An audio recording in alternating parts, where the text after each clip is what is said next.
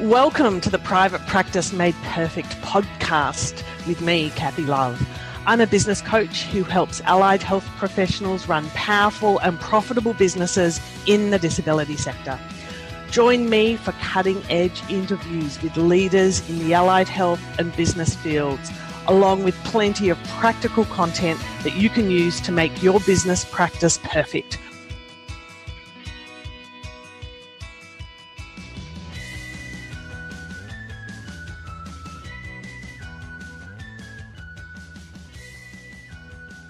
We are zooming it up and in the podcast chat today with Michelle Turkelson. And Michelle and her sister Jan are the founding CEOs of People Leaders. Welcome. Oh, thank you, Kathy. Nice to be here. It's weird not being here with Jan. It is so weird not having Jan here. We have a chance of, having an exchange, a volley across the little white light. So we were just saying before we hit record, we'll do 2.0 and bring Jan in, because you guys have been up to all sorts of awesome in the last few months by the sounds of it. We have, I'm sure that we didn't coin the phrase that crazy is the new busy, but I like to think that we do more. So many of our clients, including us, have come out of COVID with a real sort of verve and just more work than we could have imagined when we first went into COVID. Yeah. And which is encouraging, because people still believe, as we do, how important leadership development is. And particularly going through the changes that we have been going through in COVID. Yeah. So tell us a little bit about what you do, who you work with, how you do it. Sure. So Jan and I work predominantly with leaders and their teams. From medium-sized to large corporates. Working with leaders, we do a lot of coaching and increasingly leadership development programs. So at this very moment, we have about 5 or 6 leadership programs on the hop. So we do a combination. We have our own leadership program, which is run virtually, and we have people from all over the world now. Mm-hmm. We're in our round 4 now of that, which is fantastic. And particularly when we do the group coaching, everybody can share ideas with one another on how they're applying the tools and how they're using some of the strategies. It's just wonderful learning from one another. Oh, you would be in your element in that group cohort. Yes. We love the group coaching, because what we do is we play the role of a facilitator rather than, the guru that has all the answers. We share the content with people in our program, and then when the group coaching happens, that's when that's the real spark. Really, when they totally hear you on that. It has just been a constant source of surprise and delight and pride as well about stepping into that role of facilitating, big questions and powerful conversation with the business owners that I work with in our mastermind programs. And whilst you can sort of say shared wisdom as a bit of a tagline and a promo line, it is so the truth. It is just remarkable what gets shared and what gets challenged and what gets just questioned. It's good. Yeah, I gave up years ago, trying to be the guru. And what I realise is that we learn, as facilitators, learn so much from everybody contributing their truth and their expertise. And I think the real, test of a facilitator is when you can bring out the knowledge of the group. With one another, rather than being the lecturer or the teacher. Yeah. Do you think we should actually even say that there's many an occasion where we actually take away more than the people in the group? Will we not tell anybody about that? Is that just a little trade secret? I know. I thank them all the time, Yeah. The answer's always in the room. It's not with me. The answer's always in the room with everybody. Yeah. And we've, I know I've certainly been involved in group coaching and group mentoring programs, and what you learn from the questions other people ask is often the question you want to ask, but for some reason you haven't. And you learn more about other people's stories and situations and learnings and flurnings. And you learn so much when you're facilitating. You learn about yourself, but you learn about others and the glue that holds people, groups together, and so much good stuff. Look at me, I'm rubbing my hands together. It's very good. And what's interesting, Kathy, in this whole group coaching process is by hearing somebody else articulate the problem and you not being on the spot thinking, oh, how, I need to answer that. Sort of starting to flush. Yes. Exactly. Here you are in a very relaxed state, observing and absorbing the knowledge without being, the person in the hot seat, so to speak. And, there are just so many angles from which I think group coaching has, something rich to contribute to leadership development. It's just like, I don't know, it's brilliant. I love it. Yep, same. Snap on that one. So you guys were super busy during COVID 2020, that year. Remember that one? So, within, I think the first couple of weeks of COVID, all of our work dried up, Kathy, because we had a lot. We did have some online. Our own leadership program has been always online. But other than that, all of our face-to-face work dried up within like a week or two. We ran a few webinars with people and people became, comfortable with the idea, maybe we can do leadership development and group coaching and team building and conflict resolution virtually. And then once people got the hang of it, then, it was all systems go. Yeah, well done. And so what did you notice what were your observations about leadership last year? Yeah, without a doubt, those people who had put in the work prior to COVID reaped the benefits. So those leaders who were used to checking in with their team, who were used to having sort of team development work, who were used to having a routine and a rhythm about team meetings and one-on-one catch-ups and some of those real basics in terms of good leadership development fared so much better. Yeah. And ones that didn't. The cracks started to show early with teams that didn't. And so, we were pulled in. Yep. I would add to that list what I witnessed amongst our clients was just mind-bending, was also an ability to a confidence in their decision making as well. And so they sort of engaged team to the right amount, but they understood that they were ultimately responsible for the decision and the implementation and measuring the effectiveness. And so they really, under pressure, got those diamonds of stepping into their leadership power with this confidence. They may have looked a little more confident on the outside than on the inside, but they were decisive. They stepped forward. They reassured, but they were also realistic as well, and really sort of just strode very elegantly and authentically those few paces ahead in those early kind of days. Yeah. And what do you think drove that for your clients, Kathy? Had they been putting in the work prior to that, or it was completely and utterly? This is not a Bradbury, Stephen Bradbury, the speed skater. He didn't win the medal because 4 people fell over. Like, he had 20 years prior and a ton of surgeries and just thousands, millions of hours of training. So there was a circumstance that positioned him well, but he got himself in the race. So absolutely, it was the 10 years before, in a way.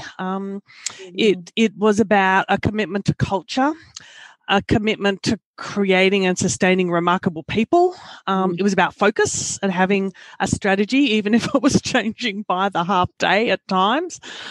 It was about that cadence of communication and rhythms that they had a really solid base to work from, both personally and as a team. And then that really positioned them to be able to bring clients with them into the somewhat unknown. Yeah. Fantastic.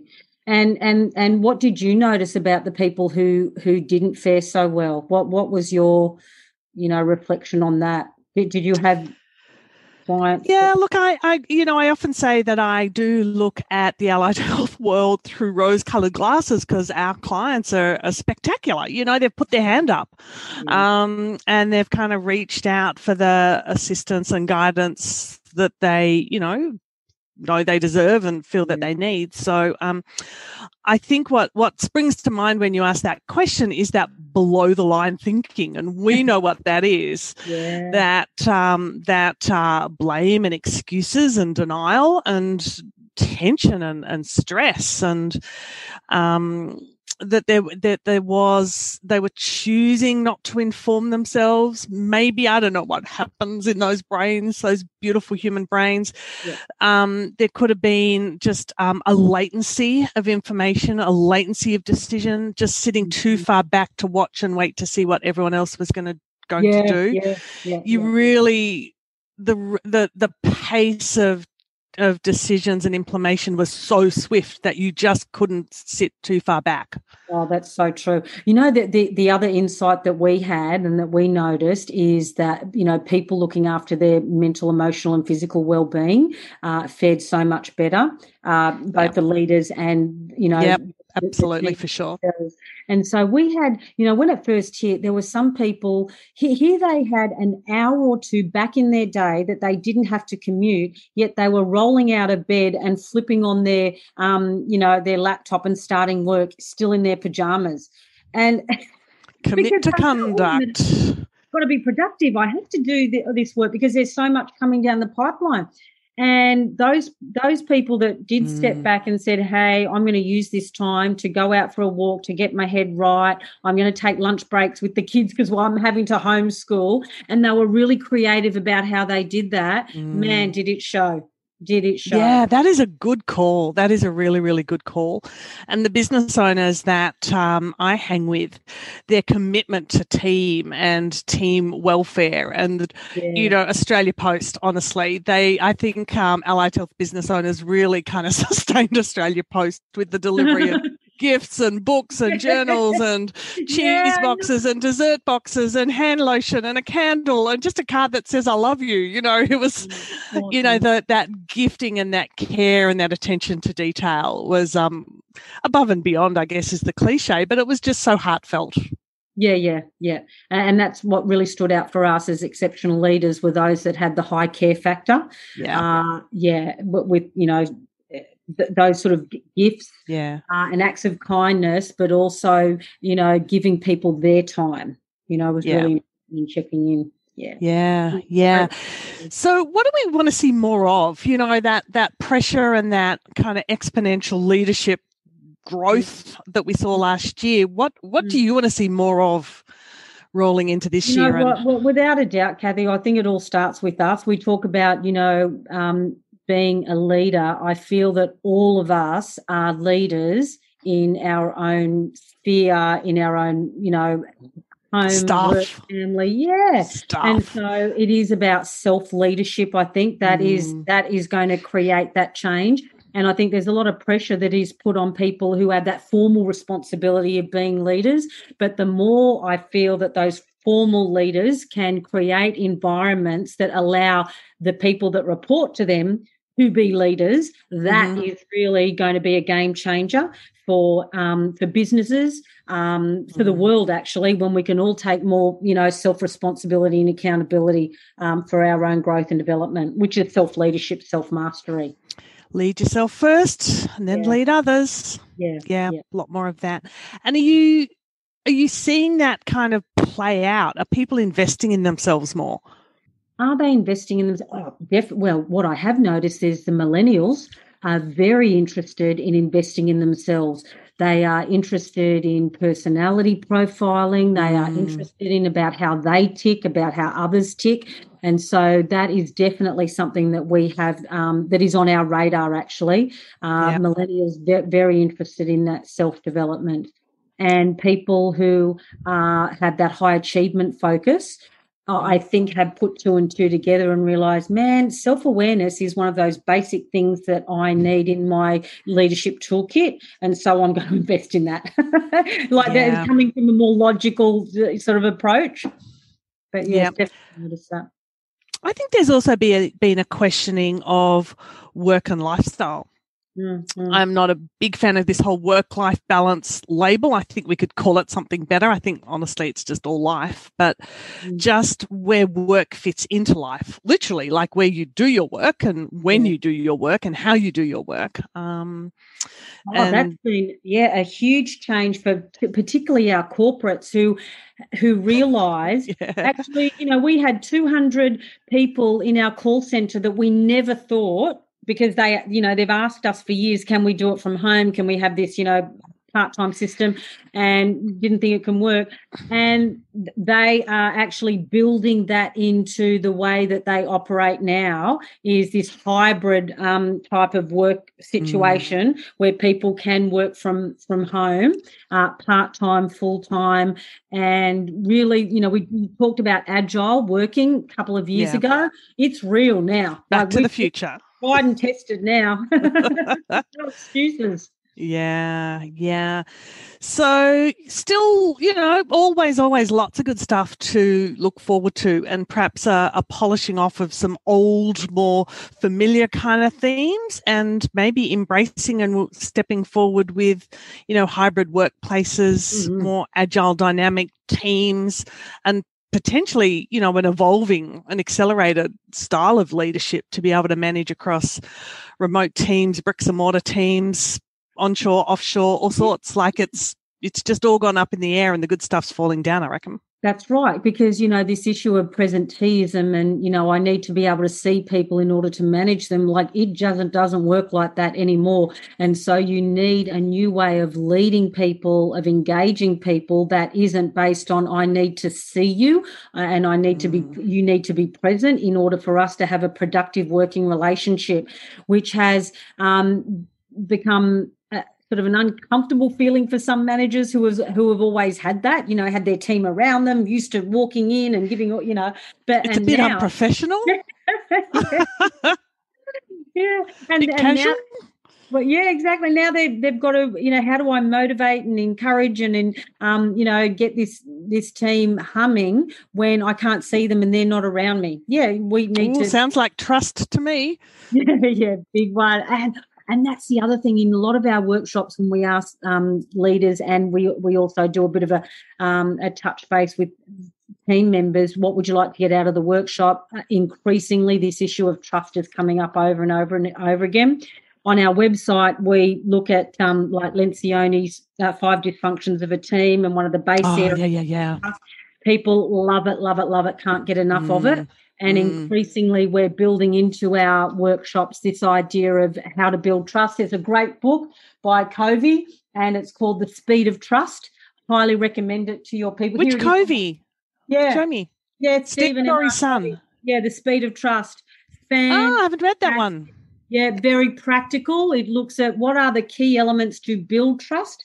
How do I extend trust? How do I develop it within my team and as a leader? Really good. And we've turned this into a very practical how-to. I mean, we love doing that. We love taking the theory and putting it into practice. So, trust has been a big one, Kathy. Definitely. Keep talking. I'm writing the name of the book down. Yeah, trust has been a really big one. And, and what's so interesting about it, it's not this amorphous thing, trust.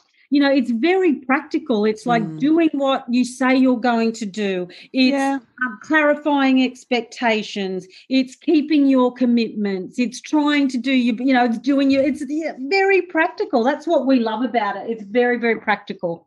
All righty. I'm off to the bookstore after this, which happens to be across the road. So it's a very, a very good little place across there. So you guys are just leadership, you're all over it. And so on the back of last year, what are you working on by way of programs and thoughts and supports at the moment? Sure. So in terms of programs, we're doing multiple programs, but there is one core element that all of our two core elements. One is, and it all starts with self-mastery. We have a model that has, 3 interlinking circles, and that is, what do I need to do, the what, and then there's the how, and then the third interlinking circle is who. Who do I need to be as a leader in this situation, no matter what situation it is. And so this is a model that we use in all of our modules. Actually, at the start of a module, whether it's the difficult conversations module, we ask the question: so who do I need to be? Is it in having this difficult conversation? Is it someone who is kind and curious and open and willing to hear the other person? What is it that I want to achieve? I want to achieve a really clear understanding about what went wrong and how to do it better. And the how is, what is the process I'm going to use in order to do this? I'm going to plan. I'm going to get the facts right. I'm going to, acknowledge that I had a role to play. It's those sorts of things. And so that is one of the models that that's our model, actually. We love it. It's one that we bring into each of our modules as an introduction to the content that works pretty well. Yeah. And before we hit record, which we're very lucky to even remember to hit record, we were talking about leadership shadows. And I'm intrigued. I'm absolutely intrigued. Yes. And keep talking. I'll just sit back and listen. Okay. So Jan and I came across this concept of leadership shadow a little while ago. And when we think about leadership shadow in a leadership sense, we're talking about, what is the shadow that you cast, and it's a bit like the wake of a wave. What is that wake that you leave behind as you move through this leadership journey? And a group of people who were looking at, and in Australia, by the way, at gender balance. And it was introduced by Pine Street Goldman Sachs in their work with gender diversity with a group of organisations in Australia, came up with this concept of looking at the leadership shadow from a very sort of practical behavioural framework. And it is, again, 4 interlinking circles. I love a circle. Oh, we love the circles, and we love the interlinking as well, because what that interlinking is, it shows alignment and congruence between all of those sort of 4 elements of this leadership shadow. So what is the shadow that I'm casting? And so, for example, what I say is one of the circles. So, how do I frame issues? How do I set the context for problem solving or for, solving an issue with my team or moving forward on a project, for example? What are the words that I use? What are the phrases that I tend to repeat? Am I a should person? Am I a could person? Am I a we, or is it, it's those sorts of things. Yeah, us, you. Yeah, and a lot of us have blind spots to our languaging, don't we? Absolute habits, defaults that we just don't even pick up on. Yeah, and so we, in our program, we ask people, so what is that phrase that you tend to use a lot? And maybe you could ask your team members, is there a phrase that I use? Are there words that I use a lot? Some people, tend to use metaphor as a means to describe, their thought process. And so that's one of them. It's like, how do I frame issues, and what are the words that I choose? And what are those phrases that, set the scene, so to speak? So that's one of them, what I say. And then the next one, it's like, how do I act? The doing, the behaviour. So how do I act in terms of my behaviours? What are those symbols in terms of, how I'm, what message am I giving by my symbols? And I'll just tell you a little story about something I listened to on YouTube the other day. And it was like, I think, this person was a coach who was saying to their leader, I think you really underestimate the impact that you have on people. Would you be open to this experiment? Yeah, okay. And so she got him to carry around a journal. So it was a leadership journal or some sort of journal. And she said, I want you to do 2 things. Every time you go up onto the podium to speak, carry the journal. Every time that you go into a meeting, just carry it with you and then put it on the table. And then after a couple of weeks, and then, so that's one thing. And then I want you to see in the corporate library how many journals of that journal were in circulation before this experiment and then after the experiment. Anyway, a couple of weeks went by, and every meeting, yes, he did what he was supposed to do. Hey, guess what happened? At the end of the experiment, many of those, exact same journals had been taken out because again, this amplification principle comes into play. We do not, we underestimate the impact that we as leaders are going to have. And that was the symbol. And so how I act, that was an example of the symbolism in how I act. And the other way to do that is, so what relationships am I fostering? And so as a leader, am I fostering relationships with other business units, with people external to our organisation? Or is it just, the same people that I've always dealt with? And so what message, in terms of how I act and the relationships that I'm fostering, what message am I giving to my team? Conscious or not. Yeah, that's right. Yeah, so good. Yeah. And so that's the second circle. And then the third circle is, so what do I prioritize? Do I prioritize my one-on-one check-ins? Do I prioritize our team meetings? Or, do I prioritize my meetings with the most senior people in the organization and not the people who report to me? And I don't want to make a judgment on what. Yeah. But it's just being aware. So what do I prioritize? What are the sort of, disciplines and the routines and the meetings that I have that show people, my leadership shadow about what is important? Because we do schedule, whether we like it or not, around our priorities at the end of the day, don't we? We do, yeah. So what am I as a leader? What do I prioritize? And then comes into play, and we were talking about this earlier, Kath, is my health and my well-being. Do I prioritize that? Because I tell you what, my team are looking at that as well. And if I prioritize that, it almost gives us permission. Well, if they're doing it and they're really successful, there might be something in this.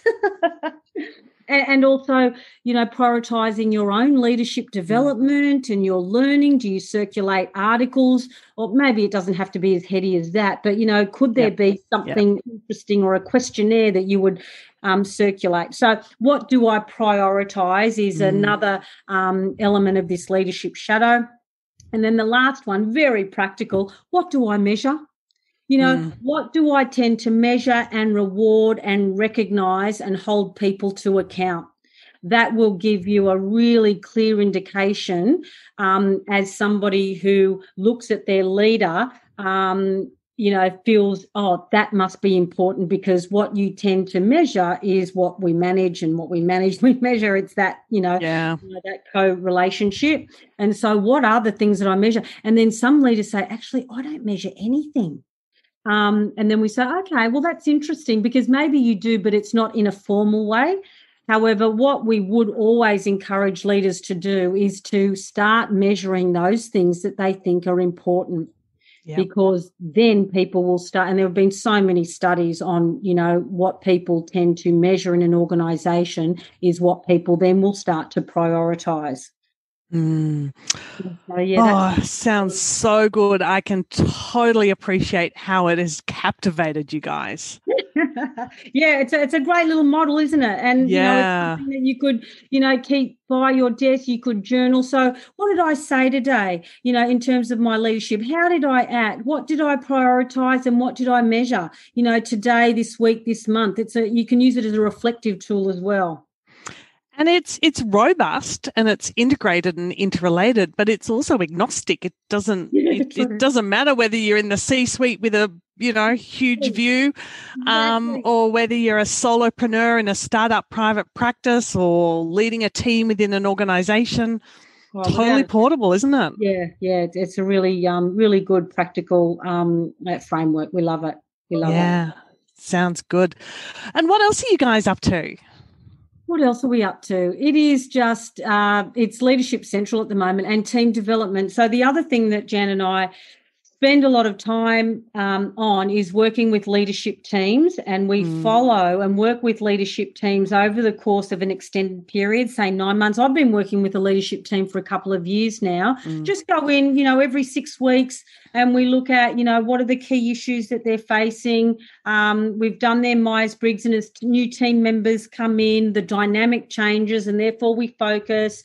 And at the beginning of the year, middle of the year, end of the year, we do a thing called team-based planning, where the whole team gets together. And I did a session with the team just yesterday or the day before, and we do things like, we'll do a SWOT analysis on the team. What are the strengths, weaknesses, and opportunities and threats?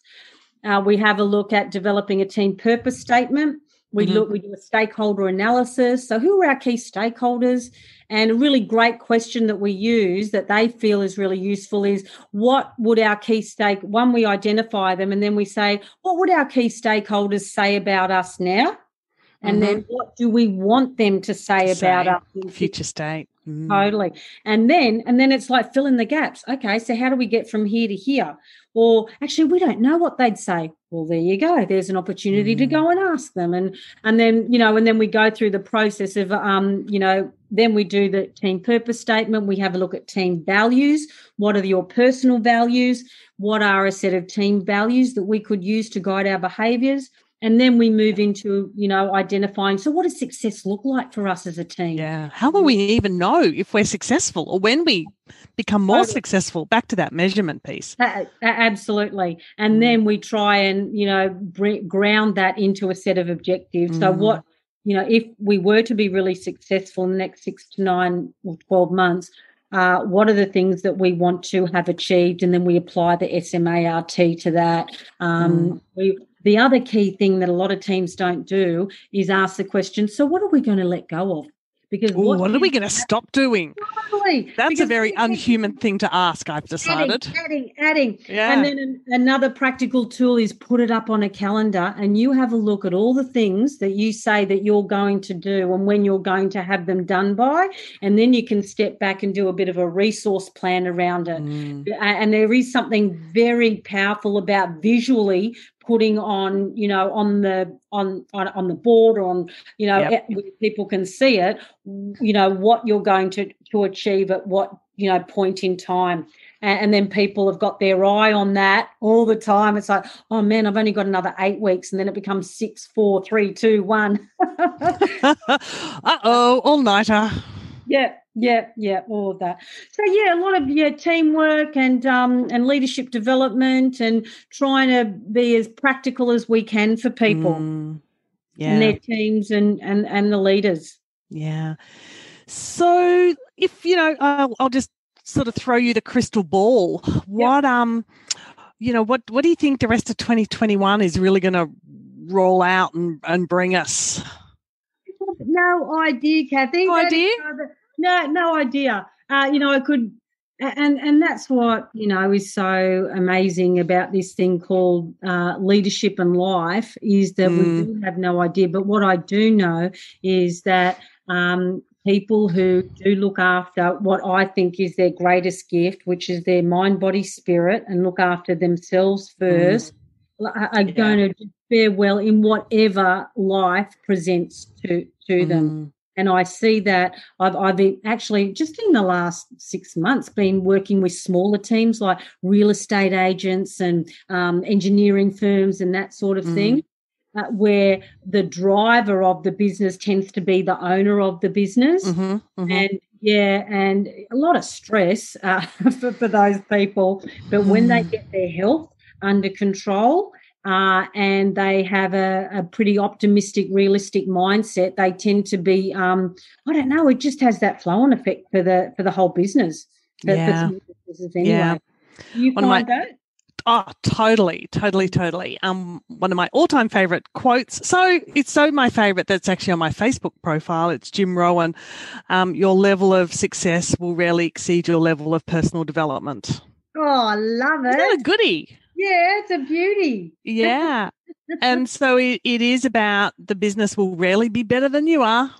Yeah. So it's kind of a bit of a kick to get yourself in shape. And that doesn't mean that you're, training. Well, you are in some ways metaphorically training to run a marathon in business, but it is about those sustaining practices that are unique to you and relevant and impactful to you. And it's not about a judgment call about, what you do and don't do. It's about your commitment to self. Yeah, and that's so true. And when you are in a small business and you are at the top of that pyramid, so to speak, the boss, the CEO, the founder, you are used to people saying yes to you, or what, the buck stops with you, and you are the boss. So how do you get that honest feedback?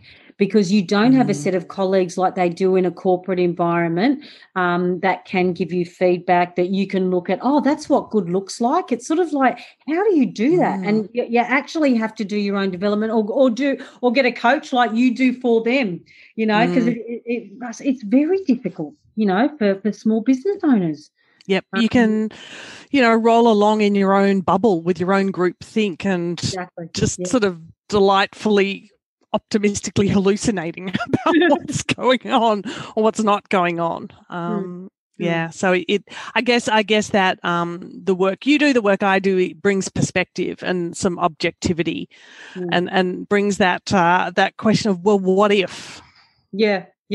And you know what? And people, I was just working with a real estate agency today, and what they do. So they've brought me in because they're going through massive change and that sort of thing. But what they do, which I think is fantastic, is they have a third person who is almost like a chairman of the board, because there are two partners.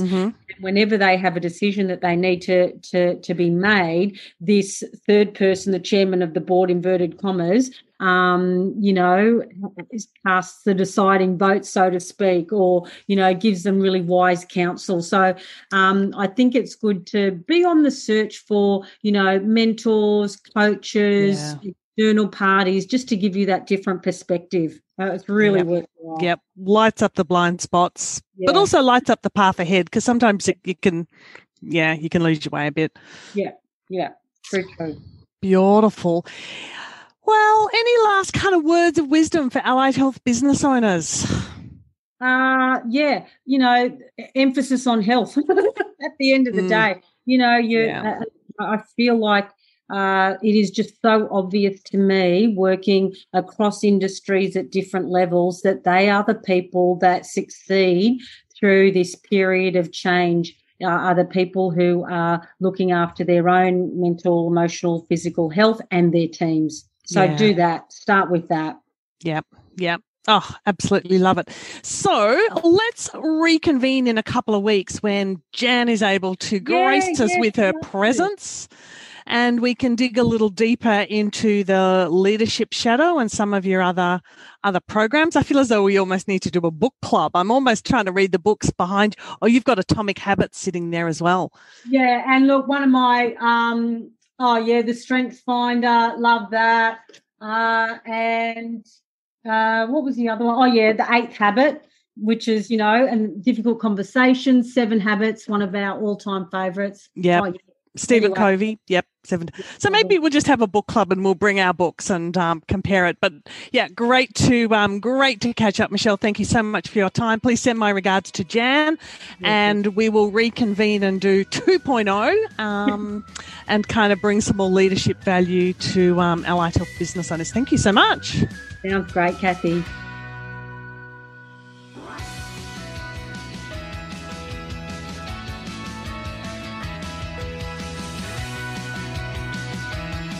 I hope you enjoyed today's episode of the Private Practice Made Perfect podcast.